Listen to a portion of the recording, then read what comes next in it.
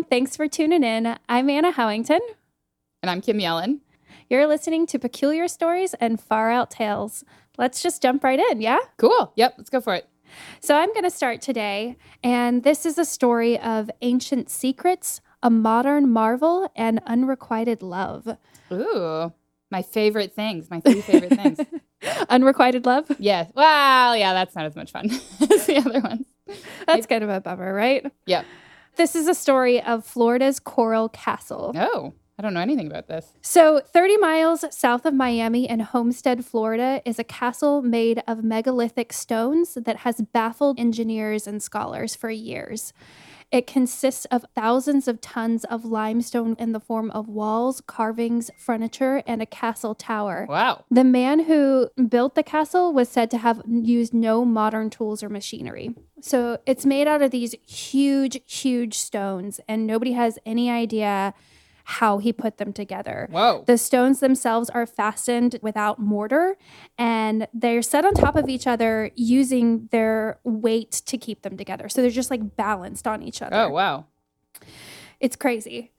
So let's talk a little bit about this guy. His name was Ed Leedskalnin, and he was born in Latvia in 1885.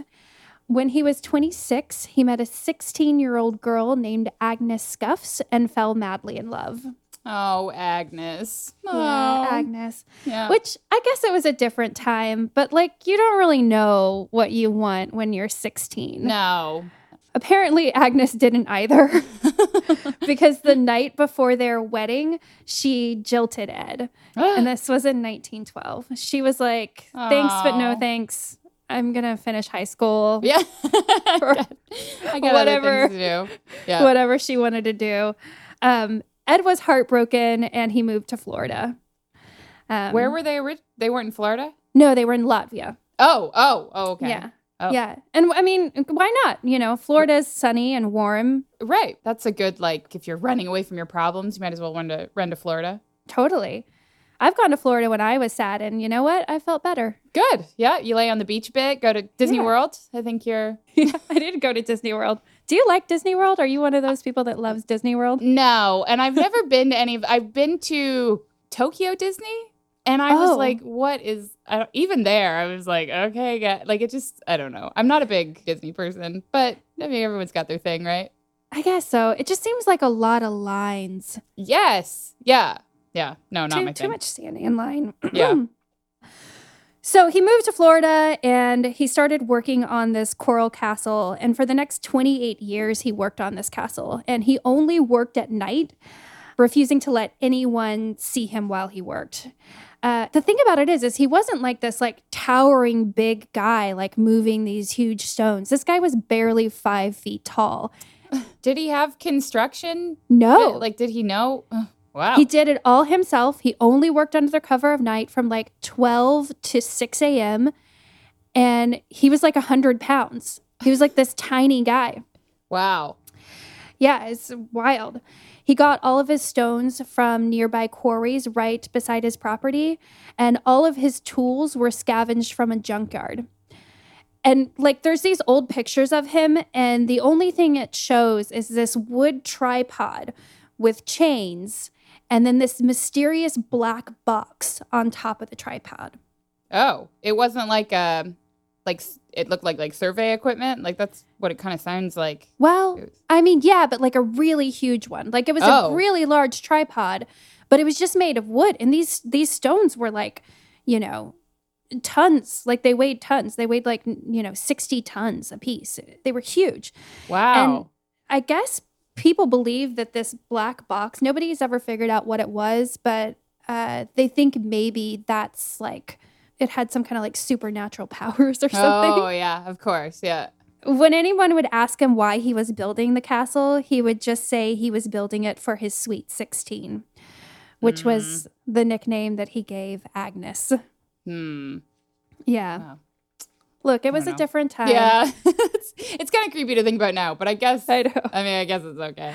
I mean, 10 years doesn't seem like that big of a difference when you're in your like 30s. Right. If it was 26 and 36, I feel like it wouldn't be as big of a deal. It's just that, like, I don't know. I always think people getting married young, I'm like, oh, God. Ugh. 16. Yeah. Super young. Yeah. He was pretty torn up about it. Yeah, it sounds like it. He dedicated his life to building this castle for her. The only people who claimed to ever have seen him working were a group of teenagers, and they reported that he caused the blocks to float like hydrogen balloons. Oh. Yeah.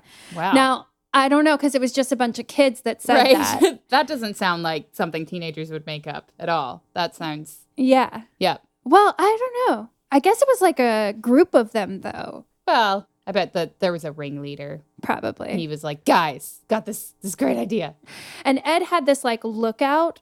So if anybody tried to catch him working, he would stand up on this lookout and just cross his arms and say, I'll start working again once you're gone. Oh. Yeah. He sounds like a fun guy. I bet he'd be great to like go get a beer with and stuff, right? I don't know. He was kind of a crank. Yeah. Apparently. Bit of a curmudgeon. Yeah. And he apparently had like really strong opinions about things. And he would print up these pamphlets and they would be all about like chastise young people for running off together. Getting on his lawn. No, like it was, I only saw this from one source, so I didn't include it, but it said something like he would like hand out these pamphlets about how like young people were running around with each other and like being promiscuous and how that was bad. Oh, that type of running around together. Okay. Yeah. Not like causing mischief, like No. making babies. Like getting it on. Yeah, he was not having that. Not having it. Got it. Okay. I think that probably, there's a history there. So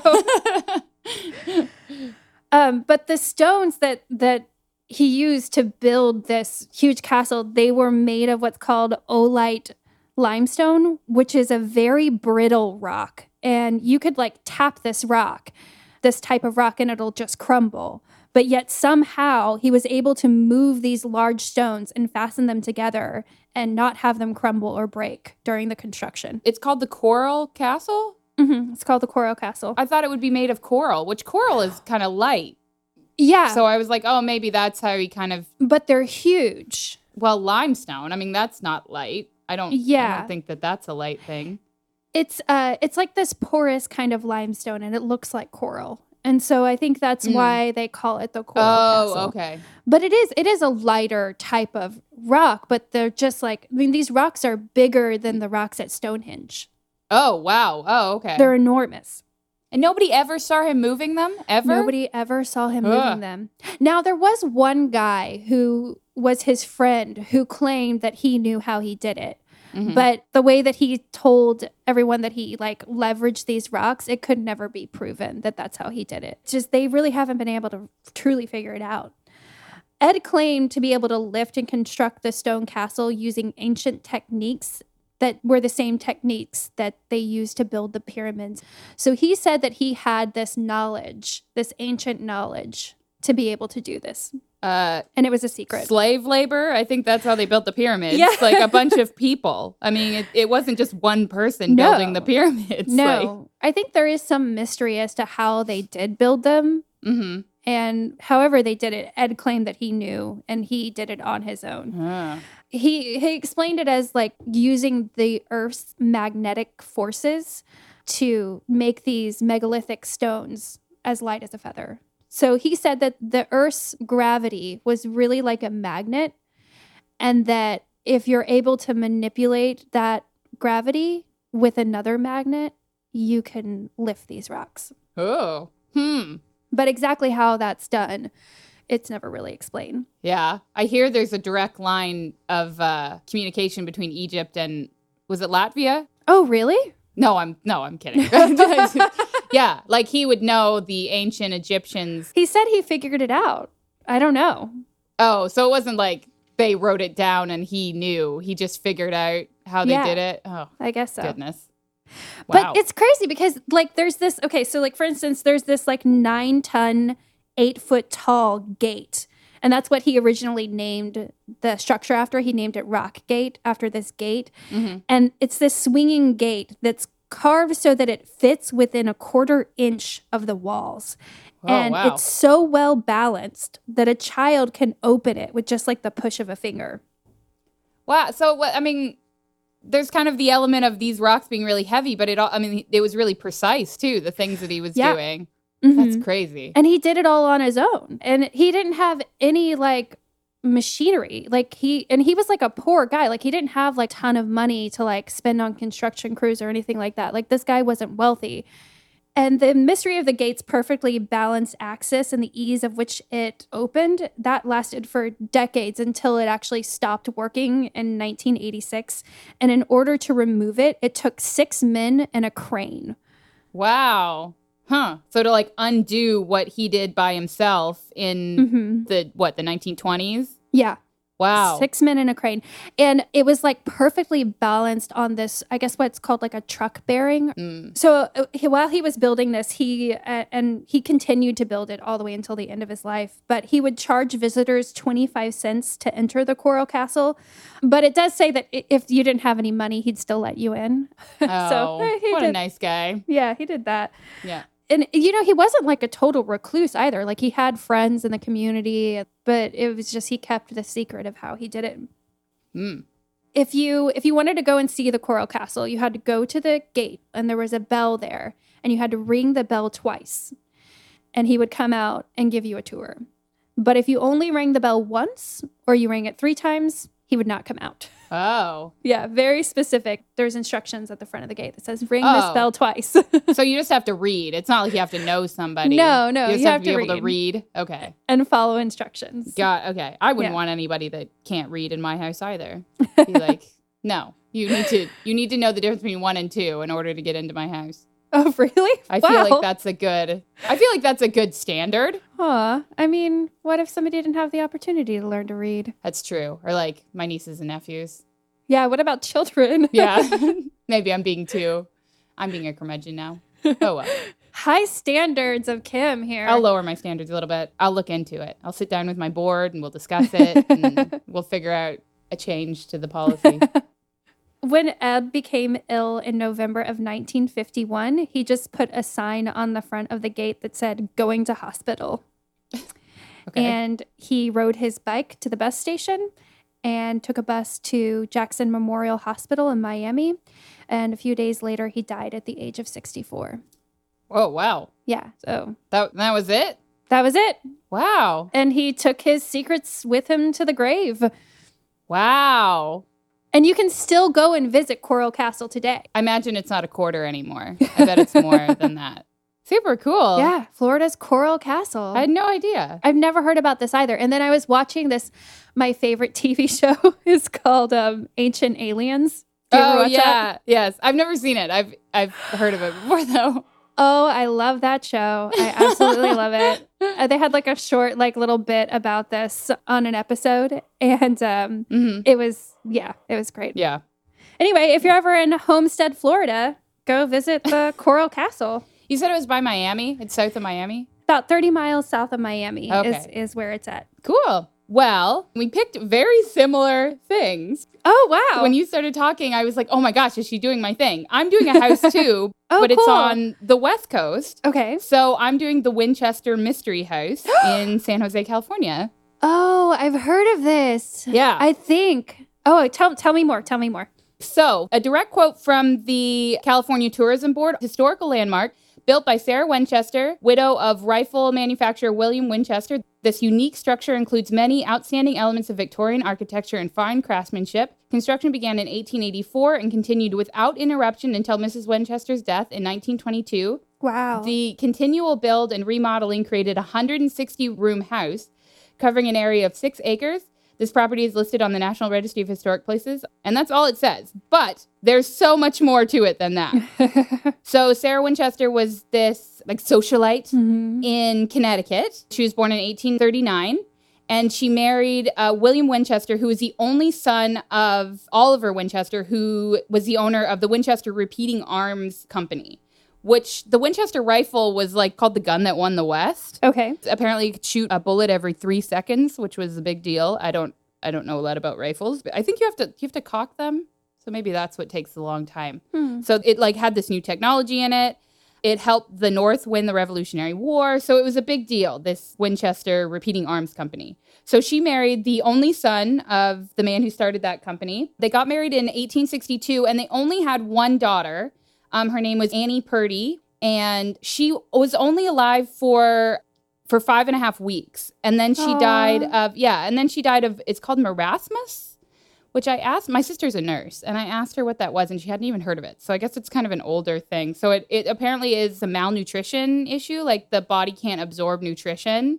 And so the child kind of wastes away as if they weren't eating. Oh, that must have been heartbreaking to just watch your little baby, like just, oh, how sad. Right, and then to not know what's going on either. Like, in the 1860s, I'm sure they were just like, aren't you feeding your kid? Like, why is this happening? Like, yeah, so like I said, she was 5.5 weeks old when she died.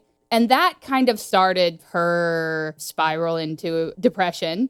And then in 1880, her father-in-law died, the owner of the Winchester Company. And 3 months after that, her husband died of tuberculosis in 1881. So she was left as kind of the sole heir to the Winchester fortune. So she inherited $20 million, which is equivalent to $519 million. Wow. And in addition, this is the part that gets me. In addition to that, she owned 50% of the company. And so she made, on top of the like kind of lump sum inheritance, she made $1,000 a day, which is equivalent to almost $26,000 a day today. Whoa. Right. So she didn't even. And at this point in time, she's like just totally distraught and heartbroken and like. Right. Oh, wow. Yeah. So she does something a little crazy, I'm guessing. Right. So she, as rich people are wont to do, instead of just like talking it through, I guess, she went a bit crazy. Can you imagine making $26,000 a day? A day? No. Oh my God. I wouldn't even know what to do. Of course not. I'd be like, what do I do now? Yeah. So with that, so she ended up going to a medium in Massachusetts. Oh, God. And the medium told her that the reason that her family was dying, the reason she was kind of in this state, was because she was haunted. She was cursed by the ghosts of all the people that were killed by this Winchester rifle. Well, look, that's not fair because she didn't make the rifle. She didn't market the rifle. Like, right. Why is this her fault? Well, I think she was just like the last survivor, I guess. Like everyone else was dead. So who are the ghosts going to blame? They might as well blame the daughter-in-law of the man that invented this. I guess she was the only one that's left.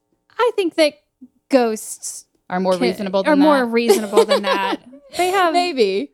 Yeah. They have critical thinking skills. Yeah, you would think that. So anyways, she decided that she was going to move west. There was one source that said that the medium told her to move west, and then there was another one that she just had family out there. It says she has a niece out on the West Coast. So she moved out there, and then in 1886, she purchased this house. It was called the Llaneda Villa, which means flat in Spanish, and that would become the Winchester Mystery House. So the other thing that the ghost told her, or that the medium told her, is that she needed to continuously build this house. There needed to be continuous construction going on, either because she wanted to like confuse the ghost and kind of trick them into like get lost, or she could have been hiding from the ghosts. I love that we both did stories about someone who had tragedy strike and then went crazy and continued to build something for the rest of their lives to try to like somehow make peace with it. Yeah, it's a similar kind of trope, I guess. That wow. Yeah, so she started this construction, and construction continued for the rest of her life. And I'm sure you've heard kind of the ins and outs of the house. No. So it had roughly 161 rooms, which the tourism website said 160. So there is a lot of like, you're supposedly not able to accurately count the rooms. Can you visit this? Yeah. They have a website. They just added axe throwing, apparently.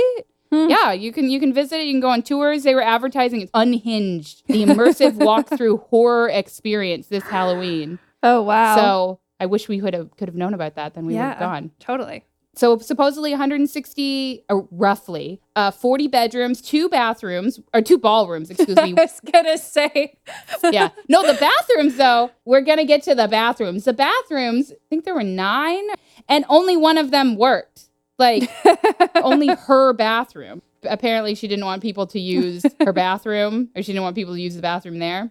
They were just for decoration. Right. One of the pictures of, I don't know if it was the usable bathroom or not, but one of the bathrooms had like a window on the door because she was very concerned about needing help. So like her nurses and her butlers and stuff could look in on her in the bathroom. Why not just like put a bell in there? Yeah, right. So within this house, there were things that were like, she was the first one to do them. And one of them was a servant call center. I mean, it wasn't like a walkie-talkie. It was kind of on strings. She could push a button and her servants would know where she was. Can you imagine working in that house, like getting to it on your first day and you're just like, oh, okay, so great. So where's the kitchen? Right. And she's like, good luck. Funny story about that. Yeah. It doesn't talk about how much the servants make, but apparently the construction workers were making $3 a day, which was double what the normal going rate was. So they were pretty happy. She was the one that was coming up with these architecture plans. Like she'd have these seances every night and talk to the ghosts. And boy, that medium made a killing, didn't she? I think it was a he, actually, which I thought was kind of, I don't know, you always think of them as women. But yeah, the ghosts would give her the next floor plans and then she would give them to, which when she first started, I think she had an actual architect and then she just got rid of him because she was like, the spirits are telling me what to do. I got this. I don't need you. The architect's like, hey, lady, look, this is crazy. Yeah. We can't put another room on this thing. And she's like, you're fired. Yeah. Maybe we don't need a second ballroom. But so the construction workers, I mean, if you give people enough money, I think they'll kind of do whatever you want them to. So they were happy with that. Yeah. We'll build anything you want. Sure, lady. Want another fake bathroom? You got it. Let me get right on that. So there were 2 bedrooms as well as 47 fireplaces and then 17 chimneys. Which holy smokes! Why doesn't every fireplace need a chimney? Maybe I'm not from a cold climate, so I don't, or a big house. But I guess a chimney can service to like fire? if they're directly underneath each other, like if it's like a 2-story house and you have like, oh yeah, you're right, or back to back. I've seen that before. Yeah, did that count as back to back? Yeah. Okay, that makes sense. But even then, it seems like an excessive amount of fireplaces for not enough chimneys. It does. Yeah, it does. Yeah. So it had 2 basements, 3 elevators, over 10,000 panes of glass. It had 6 kitchens, and there were 467 doorways. But of all of that, there were only 2 mirrors in the whole place because ghosts like mirrors, apparently. And so you want to keep the ghosts out. So they were saying that the servants would like sneak in little hand mirrors so they could look at themselves. But now, were all of these rooms furnished? Yeah, when she did die, all of her possessions were given to her niece. And it took her, so she was like, what am I going to do with all of this crap? So she decided to sell it in private auctions. And it reportedly took 6 trucks working 8 hours a day for 6 weeks to remove all of the furniture. Oh my gosh. There was a lot of stuff in this house, for sure. There was a huge $374,000 Tiffany window that Tiffany designed himself. And it was put in. And then there was a wall put behind it. Like, so you couldn't see it. So, like, you can only see it from the outside and it kind of loses its effect. So there were some kind of weird, that's kind of the weird things, that's kind of the most tame. Look, this whole thing is bonkers. Have a Tiffany window. Like, my grandfather did stained glass, God rest him. Like, there has to be light coming through it. Otherwise, it's kind of like, oh, well, that's... defeats the purpose, right? Right. So, of the weird stuff, the risers of the stairs were really, really short. So, like, it would take these huge amounts of space to go up just, like, 3 feet. Because, like, they were only, like, an inch high. Which everyone was like, oh, that's to confuse the ghost. But apparently she had really bad arthritis. So there were doors that led to nowhere. And then there were doors that you would open them and it would just be a sheer drop, like, to the outside. There were stairs that went up and then right down again, or down and then right up again. Stairs that led to nowhere. There were really shallow cabinets that were only 2 inches deep. In her seance room, there was a door that when you opened it, it just led onto the sink in the kitchen below it. So these levels have got to be all kind of screwed up too, right? Right. Like, So it started out originally as a 7-story building, but then the 1906 earthquake struck. It apparently knocked down 3 of the floors. So now it's only a 4-story building. And then it also caused so much damage that she just decided to seal off 30 of the front rooms.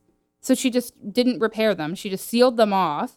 And then also sealed off this front door, this huge ornate front door that supposedly only her and the people that had hung it had walked through it. wow. So Did she have a lot of guests or was it just her? her niece lived there for quite a while until she got married. Her niece got married at some point and then left. But she was like her favorite niece. Mm-hmm. She always wore black.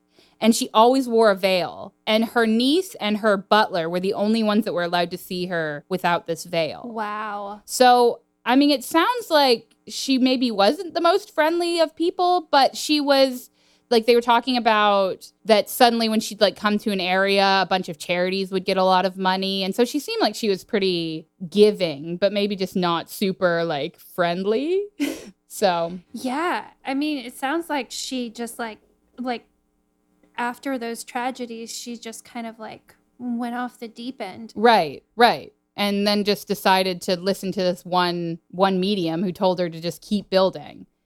So in 1922, Sarah Winchester passed away. It was supposedly during a lull in construction. And then construction stopped right away. And so they kind of just like dropped their tools and left the house. So the house was inherited by her niece. And then her niece decided to sell it all off. She apparently sold it for just under $20,000, which the house at that point had $5.5 million of construction Oh my God. put into it. And so she only sold it for between $150,000 and $200,000. And she sold it to John and Mamie Brown. And they originally bought it. They originally bought it with plans to make kind of a theme park. They had one of the first designs for a roller coaster. But due to local restrictions, that never worked out. But just like with yours, the public started kind of visiting it, and they started to see that they could make a living off of that. I feel like if you were going to start a theme park and you bought a house, Right. you would check the local zoning laws. Right. Before You would think. before you're like, let me make this huge investment and then check later. Maybe they just thought it was such a good investment, like that it was kind of too good to be true, and like went for it because it was a lot of property. I think it was 6 acres. So yeah, I guess it was a lot of property. Then they started doing public tours. They were personally led by Mamie and John. They started calling it Winchester Park. In 1924, Harry Houdini visited the mansion on Halloween night, seeking to debunk the paranormal stories. He leaves with more questions than answered. This is from the tourist website, and is the first to supposedly refer to it as the Mystery House. Apparently, Harry Houdini did not like it. And then throughout kind of the 40s and 50s, people started to visit it more. It was made a landmark in 1954. It's a tourist attraction. There's a cafe and a store, and there was a wax museum, but they took down the wax museum. They decided they didn't want that. Wax museums are creepy. So creepy. Very, very odd. But yeah, so, and like I said, they just added axe throwing. You can have your event there. You could get married there. Yeah. Oh, wow. What a lovely wedding. You get married and then you get lost. Right. It sounds a bit crazy. I don't know. I guess everyone has their different things. Yeah. Like I said before, I lived in San Francisco, but I don't know why I didn't like go to San Jose more often. But I was talking to my dad about this, and my dad apparently went to the Mystery House in like the 70s. But yeah, I've never been there before. So maybe next time, I go to San Francisco a lot. So next time, maybe I'll head down the coast a bit. So. I'm going to go next time I'm there too. Yeah. Great. Awesome. Cool. Yeah, that's so crazy. I think we had a theme today and we weren't even trying to. Right. Yeah. I guess because we text our sisters. There's kind of a group chat with all the sisters. Yeah. And like none of them said anything to me. Like, oh, Anna chose a similar thing. They were just like, yeah, it's great. Go for it. So. Yeah. Well, I don't think they looked into exactly what we were doing. They just saw that it was a different words. Yeah. Different That's words. probably. Yeah. Awesome. So. Yeah. Well, thanks for sharing. Yeah. You want to do our rundown?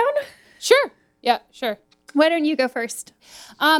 So we've been having a lot of rain. We're having a cold front kind of moving through. And so we've been having a lot of rain. And so I decided to go like on the treadmill, and I normally hate treadmill. Like I don't like to run on treadmills. Yeah, me too. I also like I work at the gym, and so I feel like it's too much. Like people come and talk to me, or like, oh yeah, this one time really recently I was doing Zumba, and a cop pulled me out of the class to look at some security camera footage, and so it's just I'm never really like off the clock, you know. And so I tend to not like that, but I was like, oh, I guess I'll just do it.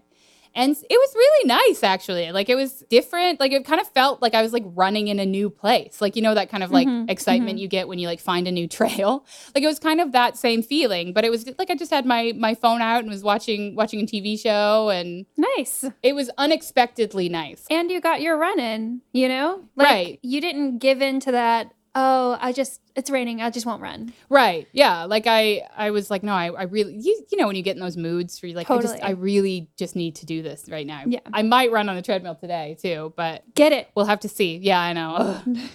So yeah. So that was my run of the day, I guess, run of the week. I guess it was 2 days ago. I've been running this new trail, and I love to trail run. It's my favorite. I don't love running on a treadmill, and I don't love running through neighborhoods because I'm always scared of cars, which I guess is kind of... Yeah. I mean, I like, around where I'm at, there's no sidewalks, so you kind of have to, like, run on the street. It just makes me nervous. Yeah, that is a good thing to be concerned about, I think. So I do these trail runs, and I did a new trail recently, and there was just this really nasty hill on it. I just decided I was going to run up it no matter what. I wasn't going to stop. And usually when there's a hill that steep, I'll walk part of it. But I didn't. I ran the whole hill. And wow. I was really proud of myself. Yeah, you should be. Because it was a long, nasty hill. And I got up it. I got to the top. And that felt really good. It felt really good to run a hill. Good. Yeah, so that's cool. my run of the week. Yeah. Well, I think that's it for today, right? Yeah. Awesome. You want to plug our Instagram and our website? It's at peculiarstoriesandfaroutTales.com, and our Instagram is at peculiarstoriesandfaroutTales. They're the same. Yep. Just look us up. You can find us. You'll find us. And then the email address is info@peculiarstoriesandfaroutTales.com. And our Patreon is patreon.com/PSAFOT. So patreon.com/PSAFOT. Please listen, subscribe, and rate. Yep. Help us out. All right, guys. Okay. Bye. Bye.